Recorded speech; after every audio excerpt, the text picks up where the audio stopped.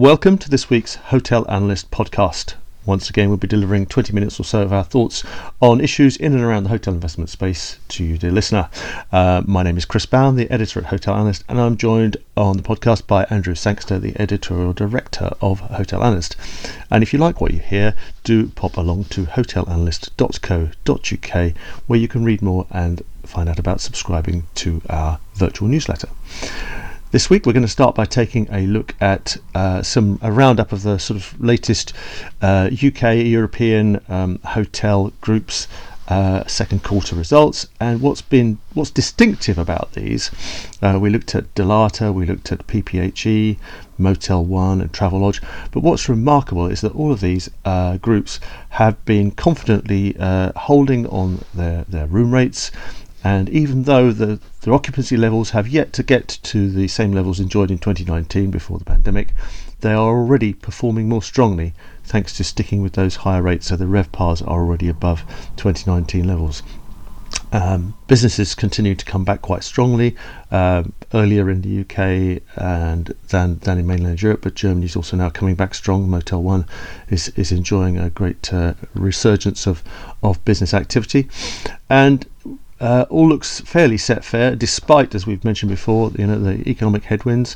These guys, the CEOs, are fairly confident that they're going to do well for the rest of the year.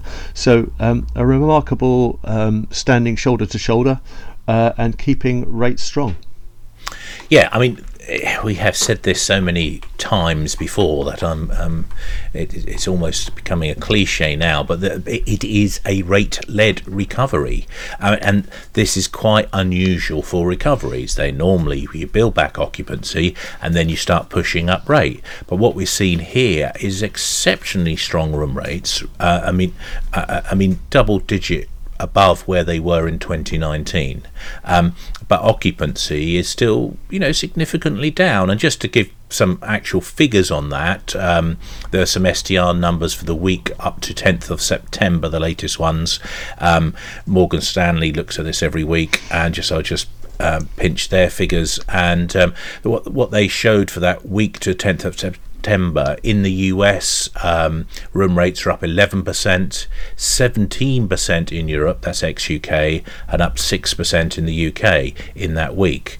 But what we're also seeing is occupancy has still got a little way to go. So if we look, this is all comparison. When I say those increases, that's in comparison with the same week in 2019. And if we look at the comparison in terms of occupancy, so it's 8 percentage points lower in Europe, 11 percentage points lower in the US. That's partly because of the shift in their equivalent of a bank holiday, Labour Day, and it's 6 percentage points lower in the UK. So it's quite extraordinary just how strong rate is, while we're still waiting for occupancy to get back fully to where it was.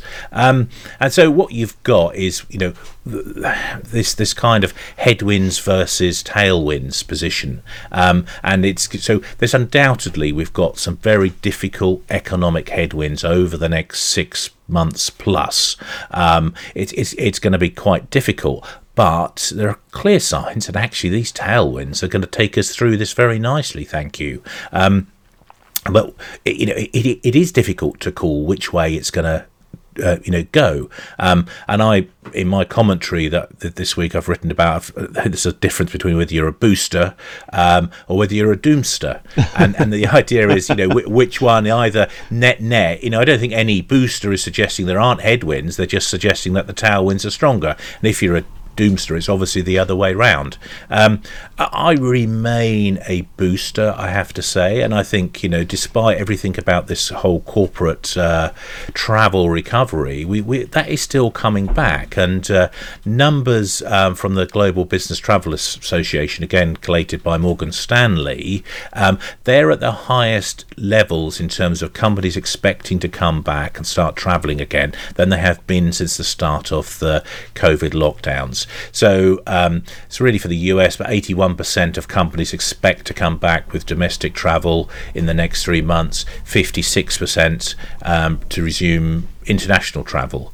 So we've still got quite a bit. There's that 20 percent who aren't yet travelling. I don't know who they are actually, and nearly half haven't started travelling internationally. As that kicks in, that's terrific tailwinds.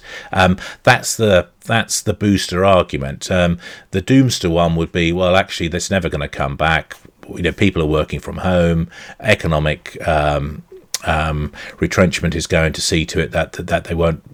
Companies aren't going to want to get travelling again anyway. So you've got that piece. I still remain of the opinion that net we're probably better. It's more positive. The other thing which came out of these Morgan Stanley sort of weekly numbers was there's a thing they look at which is from SimilarWeb, which looks at searches on Google et al. Well, mostly obviously just Google, and what you see here is that the stronger brands are garnering more searches than even quite strong but slightly weaker brands, and they highlighted Premier Inn versus Travelodge. So Premier Inn was up 161% of pre-lockdown levels, while Travelodge was up 115%. Both obviously in the very positive territory, but clearly Premier Inn is out there surging ahead.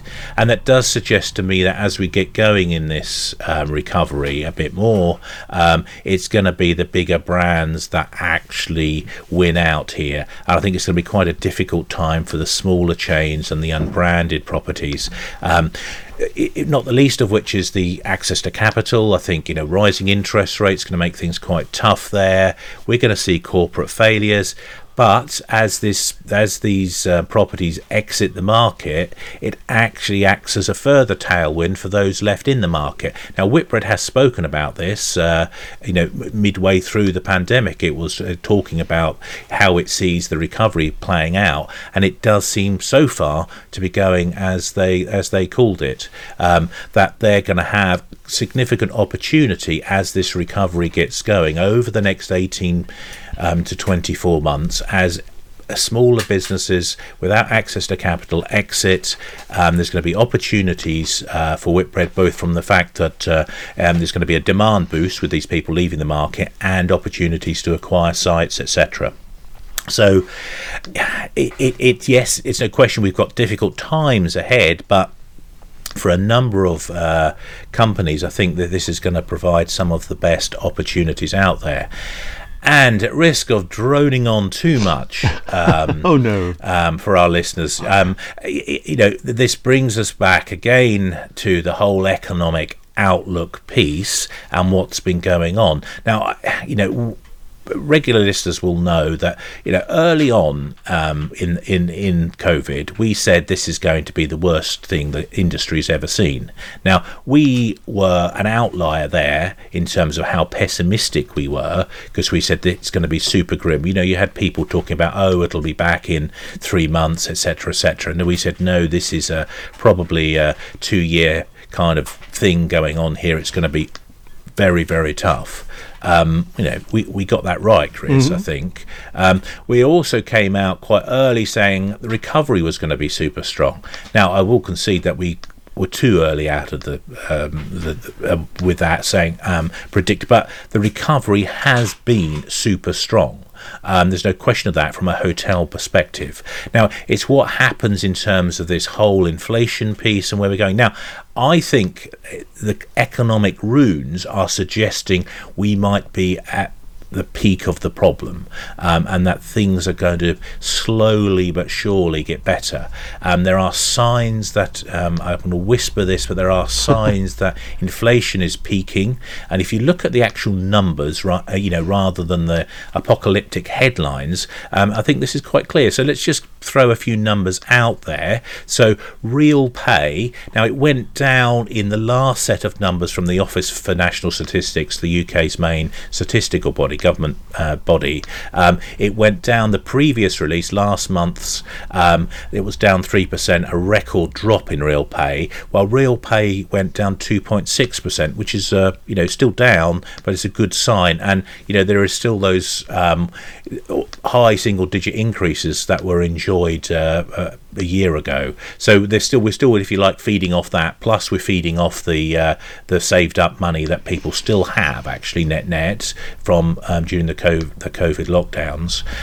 So actually, I still think this, there is not going to be this collapse in consumer demand everybody's fearing so far, if we actually see this real pay catch up, so it's no longer declining, which, as inflation tails off, may happen. And if we look at the inflation numbers, they went down in August. So if we look at CPIH, which is the most robust measure of inflation, that's consumer price inflation with housing costs rolled in, that was at 8.6% in August, better than the 8.8% in July. Energy prices are also, again, whisper this quietly, but quite remarkable what's happened in terms of energy prices over the last few weeks, in which they've halved off their peak. Now, there's no question their peak was terrifying, and there's no question that we are still at very elevated levels, and there's no, it's going to be a difficult period in terms of utility costs, but it's clear that the cost, that they're not going up anymore, and they're well down from that big peak. So, I mean, they are actually below the peak that was reached first time around when Russia invaded Ukraine back in February. So February the 24th, just after that, it peaked up. Well, we're below that level it reached then. So that, there's good news there. And there's, certainly if you look at the inflation figures, what we're seeing, the ONS said actually it was the price of oil going down that had actually took some of the steam out of inflation. Where we've still got significant inflation is in food costs at the consumer end, but if you look at the wholesale end, so the UN does an index of global food prices, well, these have been going down for 5 months on the trot. The latest data show they fell by 1.9% in August. So that will feed through quite soon in terms of consumer end food prices. So we've got energy prices coming down, we've got food prices coming down, it's all indicating that these again, apocalyptic headlines about 20% plus inflation looks vastly overblown, and we're still going to be seeing significant inflation compared to what we have seen, but probably we're going to get down to low single digits. It could well be within a year.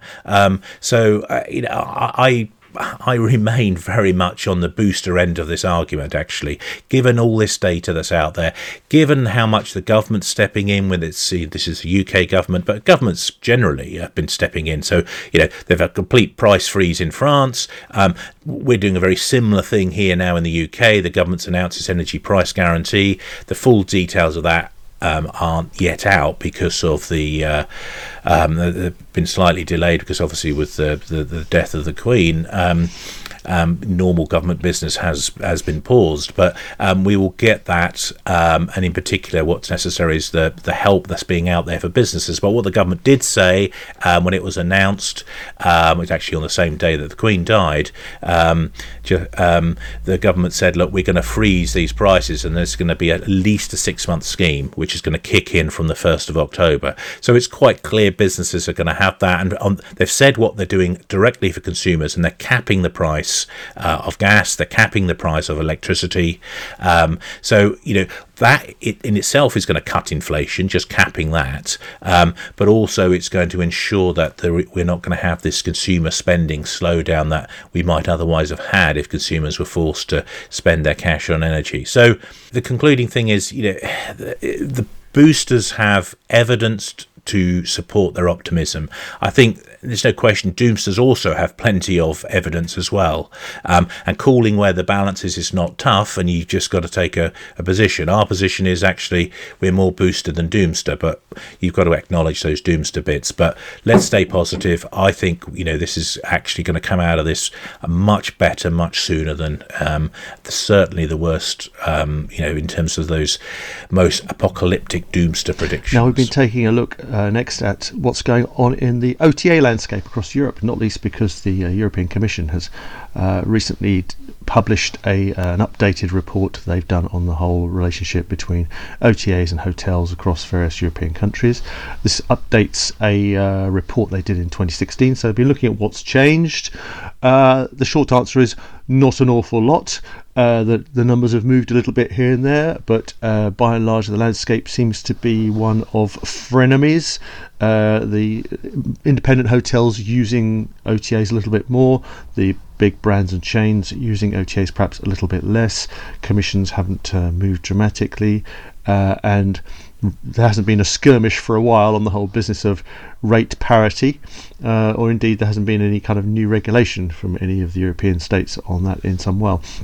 So it all looks fairly calm on the surface. However, there are some interesting currents underneath, one of which is the incoming Digital Markets Act in Europe, which looks like it's designed primarily to bridle platforms such as Google and Facebook, but could also be used to keep closer tabs on big businesses such as Booking.com, maybe Expedia. And of course the other big issues also are what Google does next. They've recently dropped out of providing a kind of booking link via search engine for hotels and also for flights, because they see no demand for that. Well, what are they going to be doing instead? Let's wait and see. And of course the other issue is the big brands are forever trying to get more and more of us as consumers onto their loyalty programs, so that we will book our hotels in future in their app and not go on that pesky internet and spot anything else from another brand group. So steady as she goes, frenemies swimming in lane. Yes, it was a very interesting study. So it's a market study on the distribution of hotel accommodation in the EU, and it can be downloaded. The nearly 200 pages of it can be downloaded from the European Commission website. Sadly, for those of us who really wanted to get in some detail here, the Commission, I don't know why, but they've redacted a whole bunch of the most interesting numbers. So what are the Commission rates? So that they didn't actually they didn't tell you that. They just gave you this little symbol with a somewhere between 10 and 20 saying yes, exactly. And it's that's annoying, because you'd really love to know that, wouldn't you? So I mean, what we have been seeing, I think, people who haven't redacted their numbers, when I've spoken to them, definite declines in terms of commission rates, which is a good news story from a hotel owners' perspective, certainly.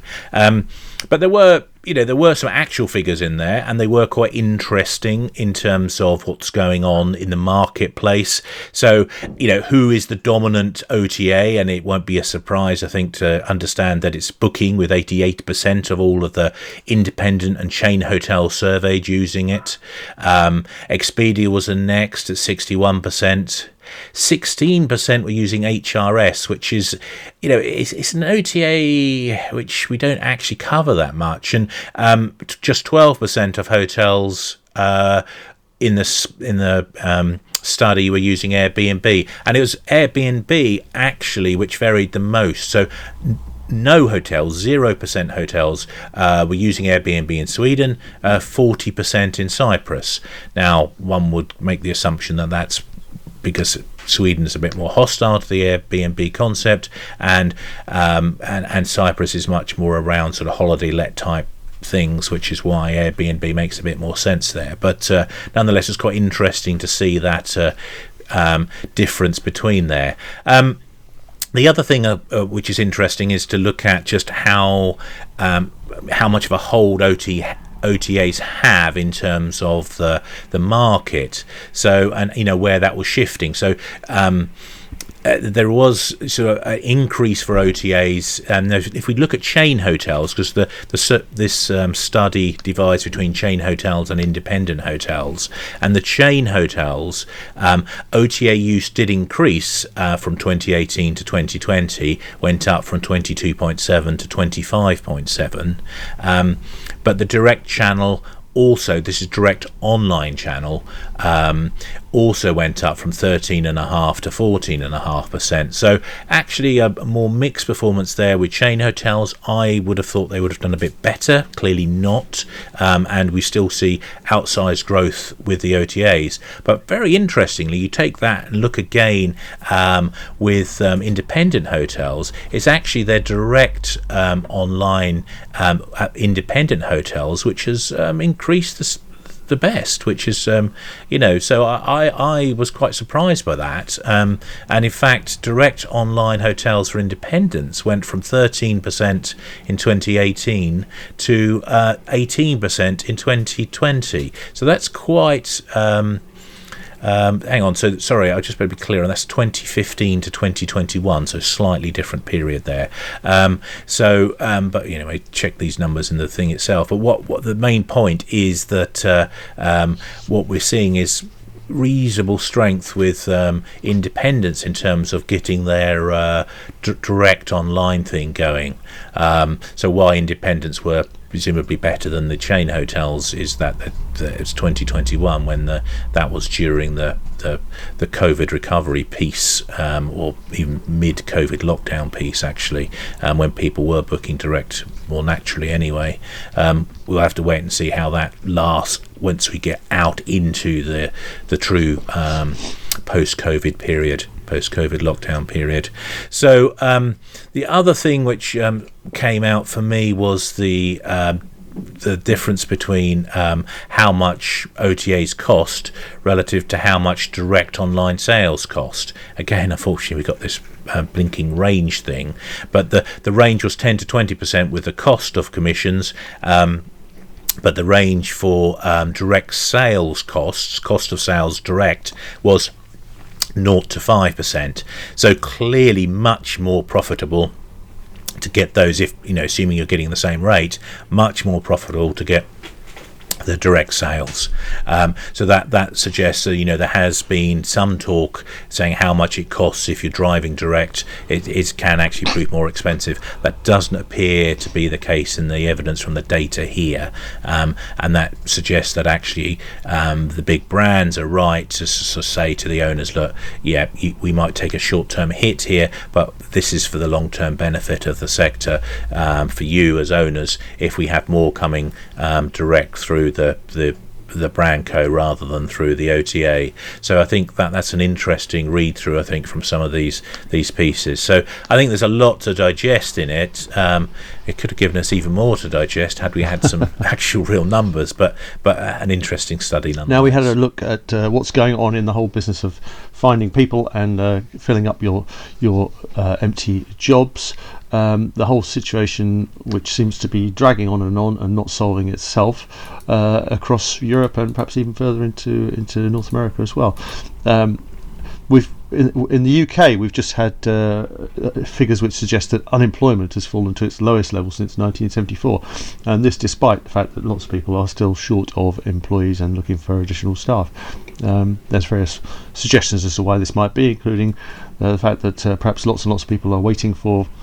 They're off sick because they're waiting for operations on from the ailing NHS. But there are a number of initiatives still ongoing to try and improve the situation in the UK. There's a petition to try and allow more EU nationals permits to come and work. In Portugal, the authorities there are speeding up applications from workers from other Portuguese-speaking nations to get them into their country to alleviate their staff shortages. And then set against this, some interesting initiatives from one or two hotel companies, including the German group Ruby, who have announced they're going to push through a shorter working week. So despite all the staffing pressures, they reckon they can bring their working hours down to 35 a week for all of their team members. This follows an interesting initiative they launched a few months ago, where they went to hire more staff and offered them a bonus payment to cover the cost of new tattoos, which is quite an interesting development. But yeah, this seems to be a problem that's carrying on. There don't seem to be any obvious solutions, but one thing that does seem to be clear from one or two of the hotel groups that are now pushing on and reopening and building business quite nicely is that those people who did hold on to their staff and their core teams through the pandemic seem to have been in a much better position coming out of it than those who put lots of people on furlough. Yeah, we've got this ongoing conundrum in our sector where everybody moans about the fact that hospitality isn't seen as a high, desirable career. It's not a great place to work, and yet they pay it pays terribly and offers rubbish hours. Well, maybe you can do something about that by paying people better and not making them work such horrible hours. It's in the cliche, it's not rocket science. So this is the bit that's going to have to shift, rather than the let's ship in a whole bunch of cheap labour, which is where it comes from. That let's get open up the EU people coming back in again on the cheap. Well, actually, no. I think if we're going to have some real change in the sector, if we're going to make the sector, which I think the sector does offer enormous opportunity, it's a great fun place to interact. You can get more responsibility going to work in hospitality than you can in almost any other sector. You can move up the tree quicker, faster, all of these good things that are there, but you just need to pay people a bit better and treat them a bit better. And that's what's going to create the shift. And within that, how do you do that without going bust is the basic one, of course. Well, the way you do that is to improve productivity, to do something about that. So technology is an obvious route there, which can come in and have a big impact. And it's just we've underinvested as a sector in technology. Our productivity has been very poor, in terms of improving our productivity. We've got a very bad record there. We need to address these issues. This is the way out of this, not by importing more cheap labour.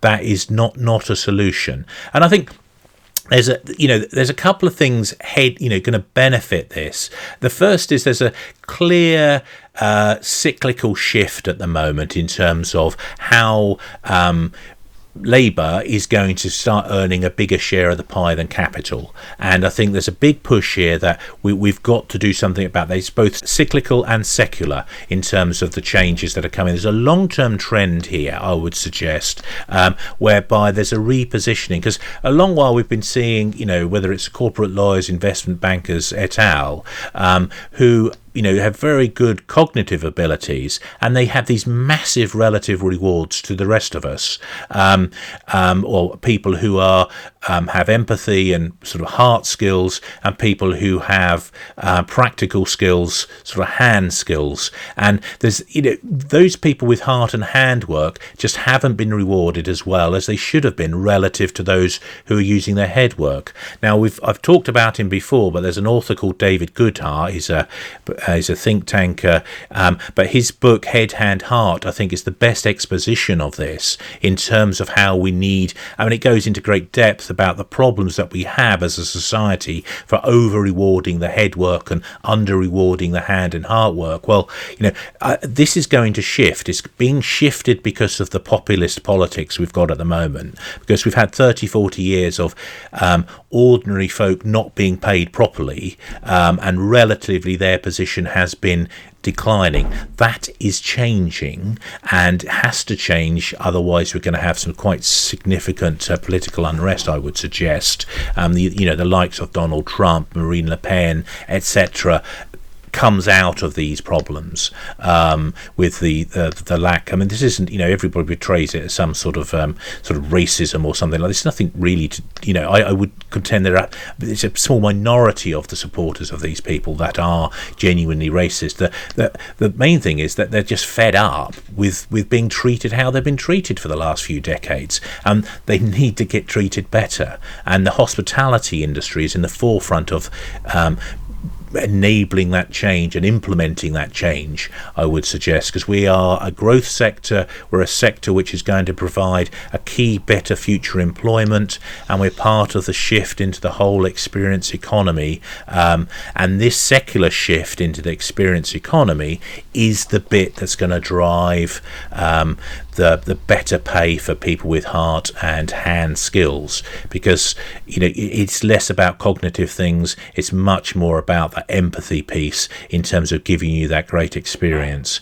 So I think there's a lot of reasons to think this is going to shift, and I think I would urge hospitality employers to wake up to this and do what Ruby have done, which is to improve the lot of their employees. And we're seeing this. I mean, we know we've got Whitbread, the biggest hotel chain in the UK, has been giving very significant pay rises to its employees, way above now the average living wage. I think it's paying above that across its entire estate. And we need to see much more of that and more, and start having some good productivity increases by adopting smart technology.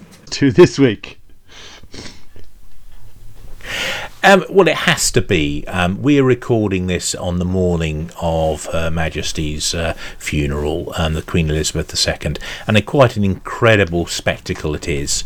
And in terms of it's a testament, actually, I mean, to travel and tourism, really, in terms of bringing people together, which is what our industry does. And this is what's happening, at one level, I suppose you could say, for the wrong reasons, because it's a death, but actually it's a celebration of that life. I would portray it as an incredible 70 years, as the head of state of the United Kingdom and the various other countries that have her as head of state, or had her as head of state.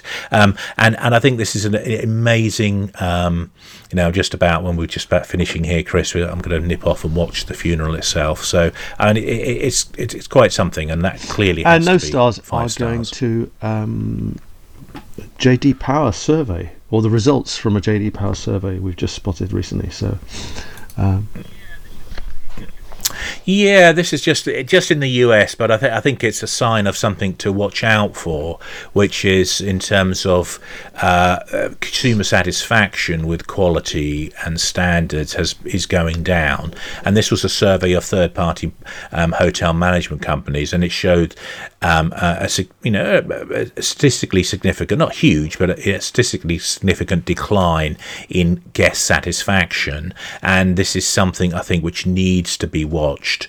And I think as we're talking about these huge rate rises, well, not surprisingly, consumers expect to get something for these huge rate rises. So it's not just a case of putting your room rates up, you've also got to deliver on that, and that is the big challenge for service and for the management piece. And it's mixed picture right now. Some are getting it right and are going to the top of the scales, others aren't, and I think there's going to be a divergence here between the good and the bad, and this is a warning shot about that. Say goodbye for now.